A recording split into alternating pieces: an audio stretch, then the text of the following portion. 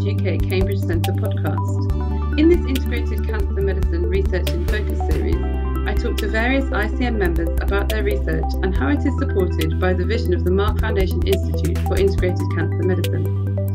MFICM research uses cutting-edge analytics to maximise the use of diverse high-volume datasets and by capturing cancer heterogeneity in time and space in patients receiving active treatment. Integrated cancer medicine aims to transform the way the world treats cancer by affecting patients along their treatment pathway and ultimately accelerate cures.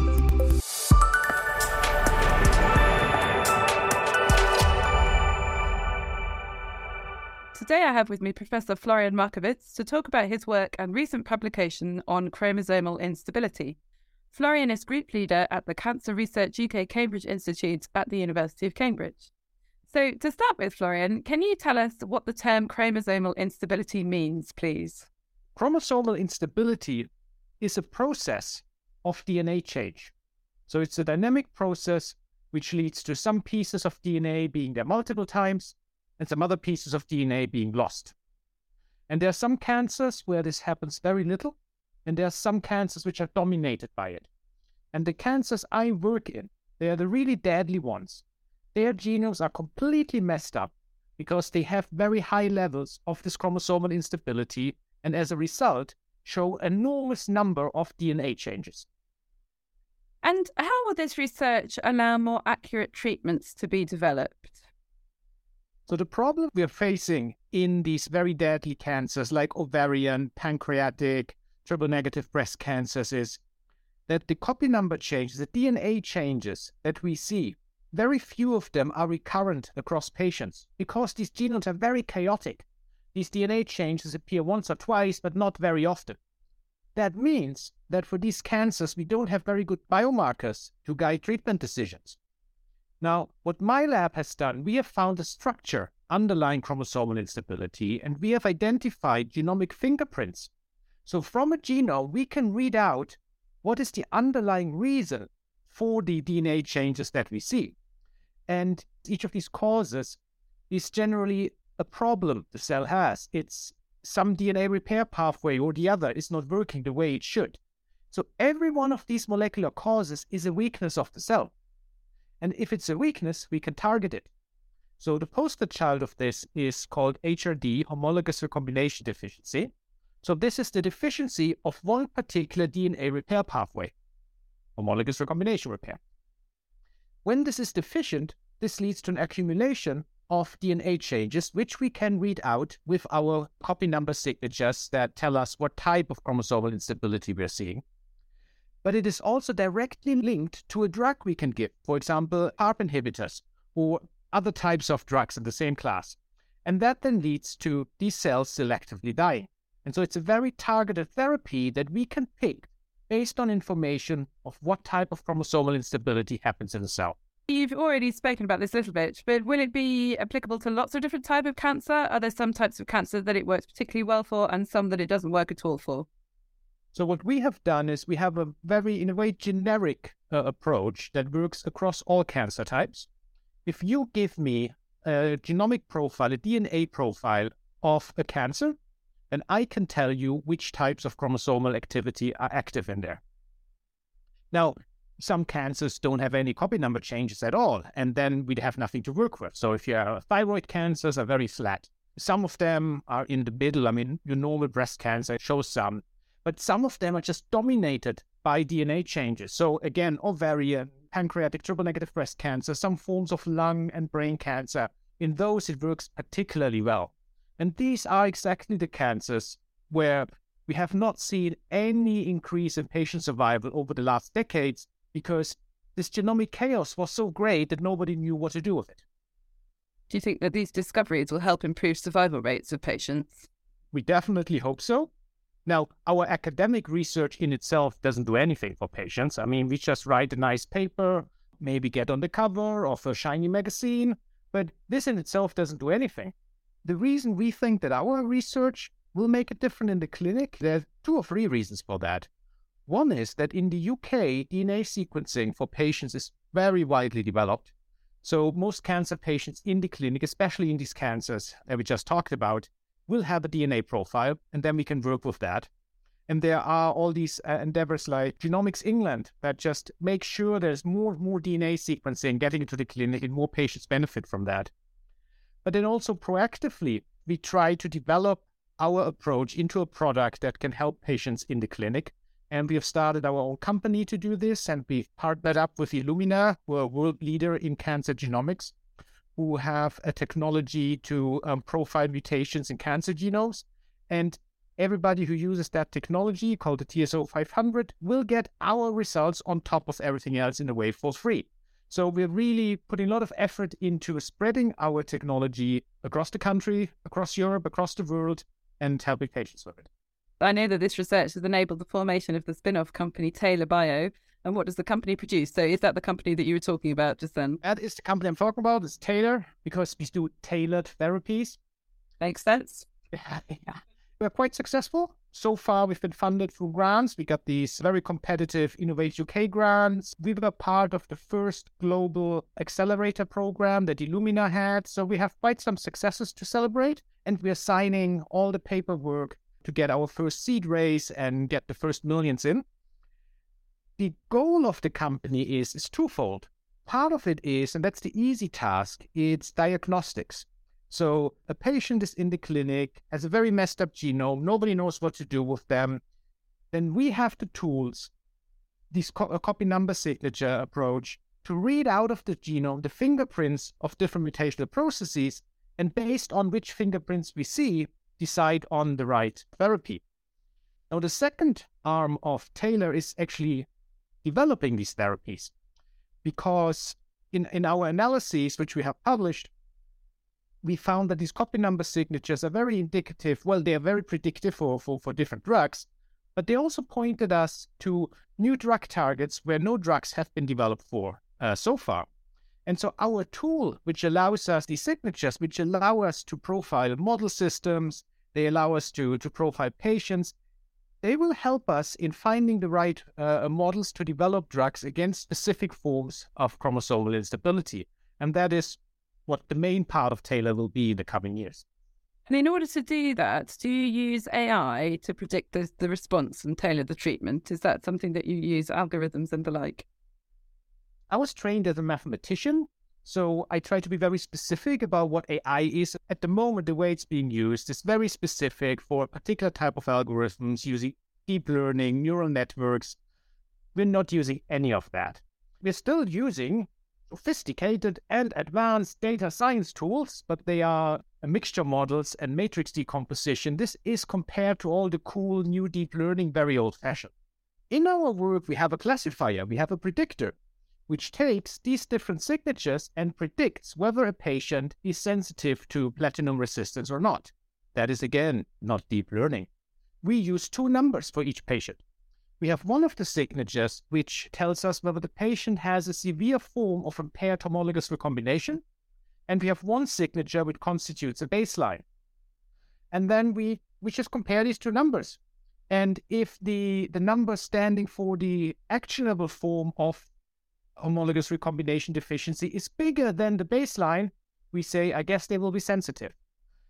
The reason this works is because we spend lots of years, the mathematics, the data analysis, there was a minor part of the work.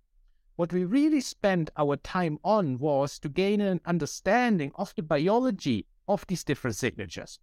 So if I tell you, I found signature 5 in the genome, what does that actually mean? And we spent lots of years on this, just integrating all the data we could find, looking through tons of associations just to form a comprehensive picture, kind of triangulate the biological function and meaning of all these signatures. And I think because we did a good job and understand the signatures very well now, our classifiers in the end can be very, very simple. Is this all still in the research setting, or have you actually impacted real-life patients with these new ideas? Impacted for the better, you mean? Absolutely. No, it's still in the research setting, and the impact on real-life patients will, I think it depends on the development of Taylor. But even there, currently, we work with other partners. We have customers and partners with other pharma companies. So it's still very much in the research setting. one of the Taylor co-founders is my colleague here at the Institute, Professor James Brenton. And so we have a very direct link to the clinic. And we now have people, like, you see, getting stuff to the clinic is nothing that happens so easily. I mean, it's very hard, which is the reason why very few people actually are successful. So what we now have, we have people who do a PhD just on trying to get the research stuff into the clinic. That will still take a few years. So the answer really so far is no, but we're working towards it. And not only because everybody will tell you they're working towards helping patients. We actually have a plan, and we're acting on this plan. Do you see that this would become standard of care if it did get into the clinic? Do you think this would become standard of care? Why should I not say yes? Of course, I hope this. It will depend on many factors. I mean, so far it's, as I said, research only. So we will really have to see whether we can get the same readouts, the same quality, the same predictive power in routine settings in the clinic. But the framework we have is very broad. It works across cancer types. It works across different types of chromosomal instability. So there is really a chance that in some cancer type, some of this will be decisions which are state of care.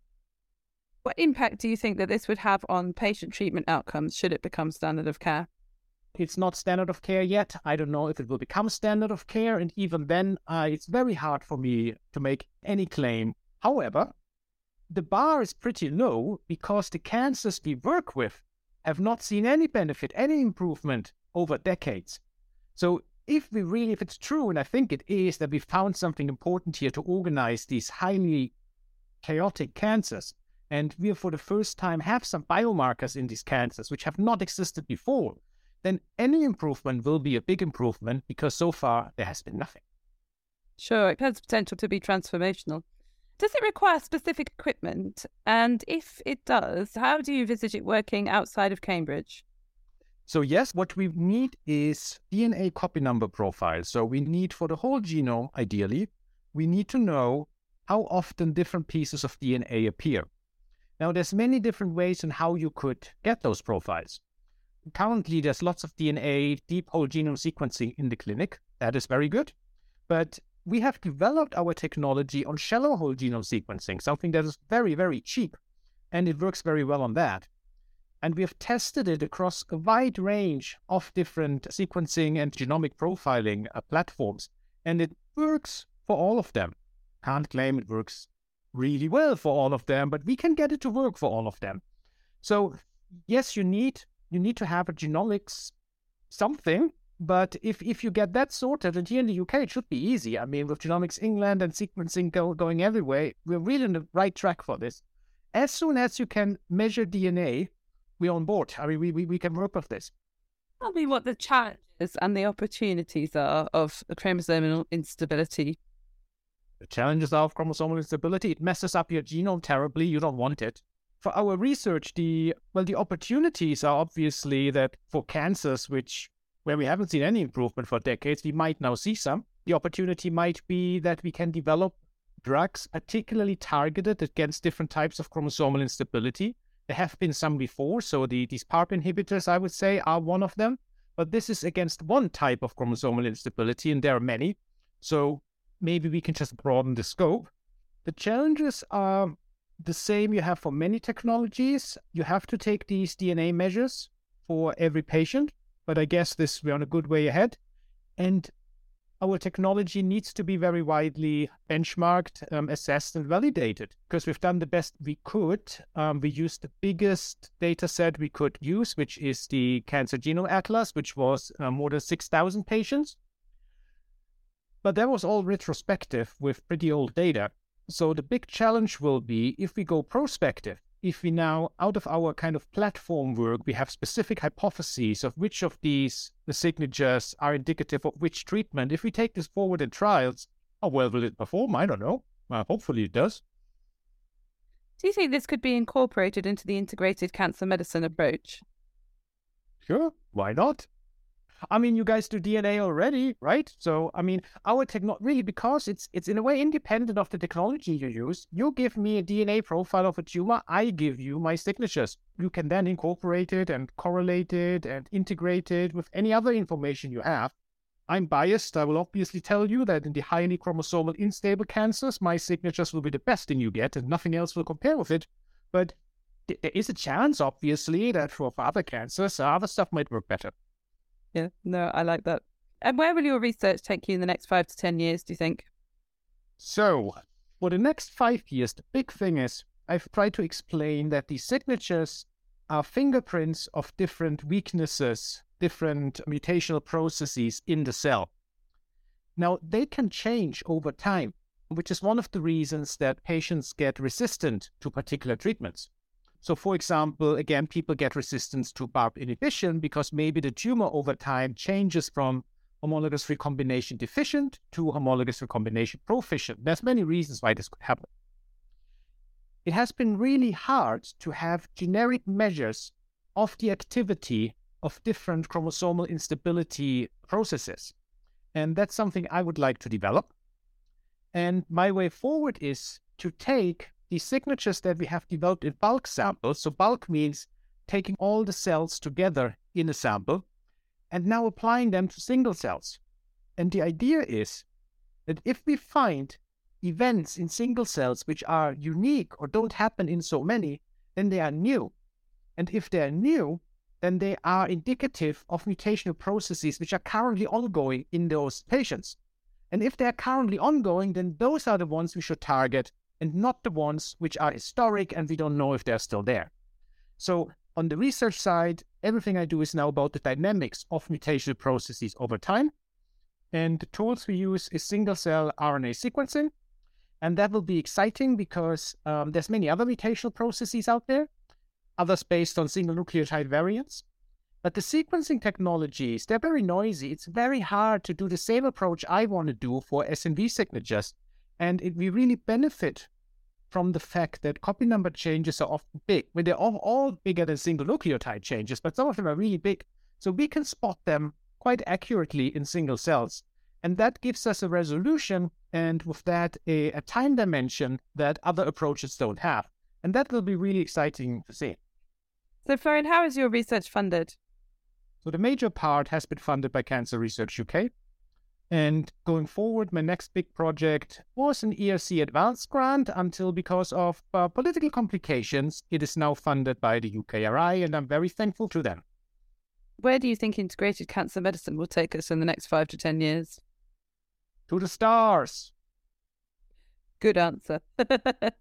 So in my own work, we do lots of integrative stuff, especially in ovarian cancer. And it's just very clear that you need different disciplines to make sense of this disease. So for example, ovarian cancer, one of the big problems is how do you measure response? In some cancers like breast, it's very simple. Ovarian cancer, everything is much harder. So we have work on teaming up with imaging specialists and genomics people and bringing all of this together to just get a simple response measure. And that is really the foundation for all ongoing research, because without a response measure, how will you measure how well different drugs do? I mean, it's really the foundation. And already for that, we need integrative cancer medicine. Thanks, Florian. It's been great chatting with you today and really interesting to hear about your work. Thank you very much. Thank you for taking the time and giving me the opportunity to be here.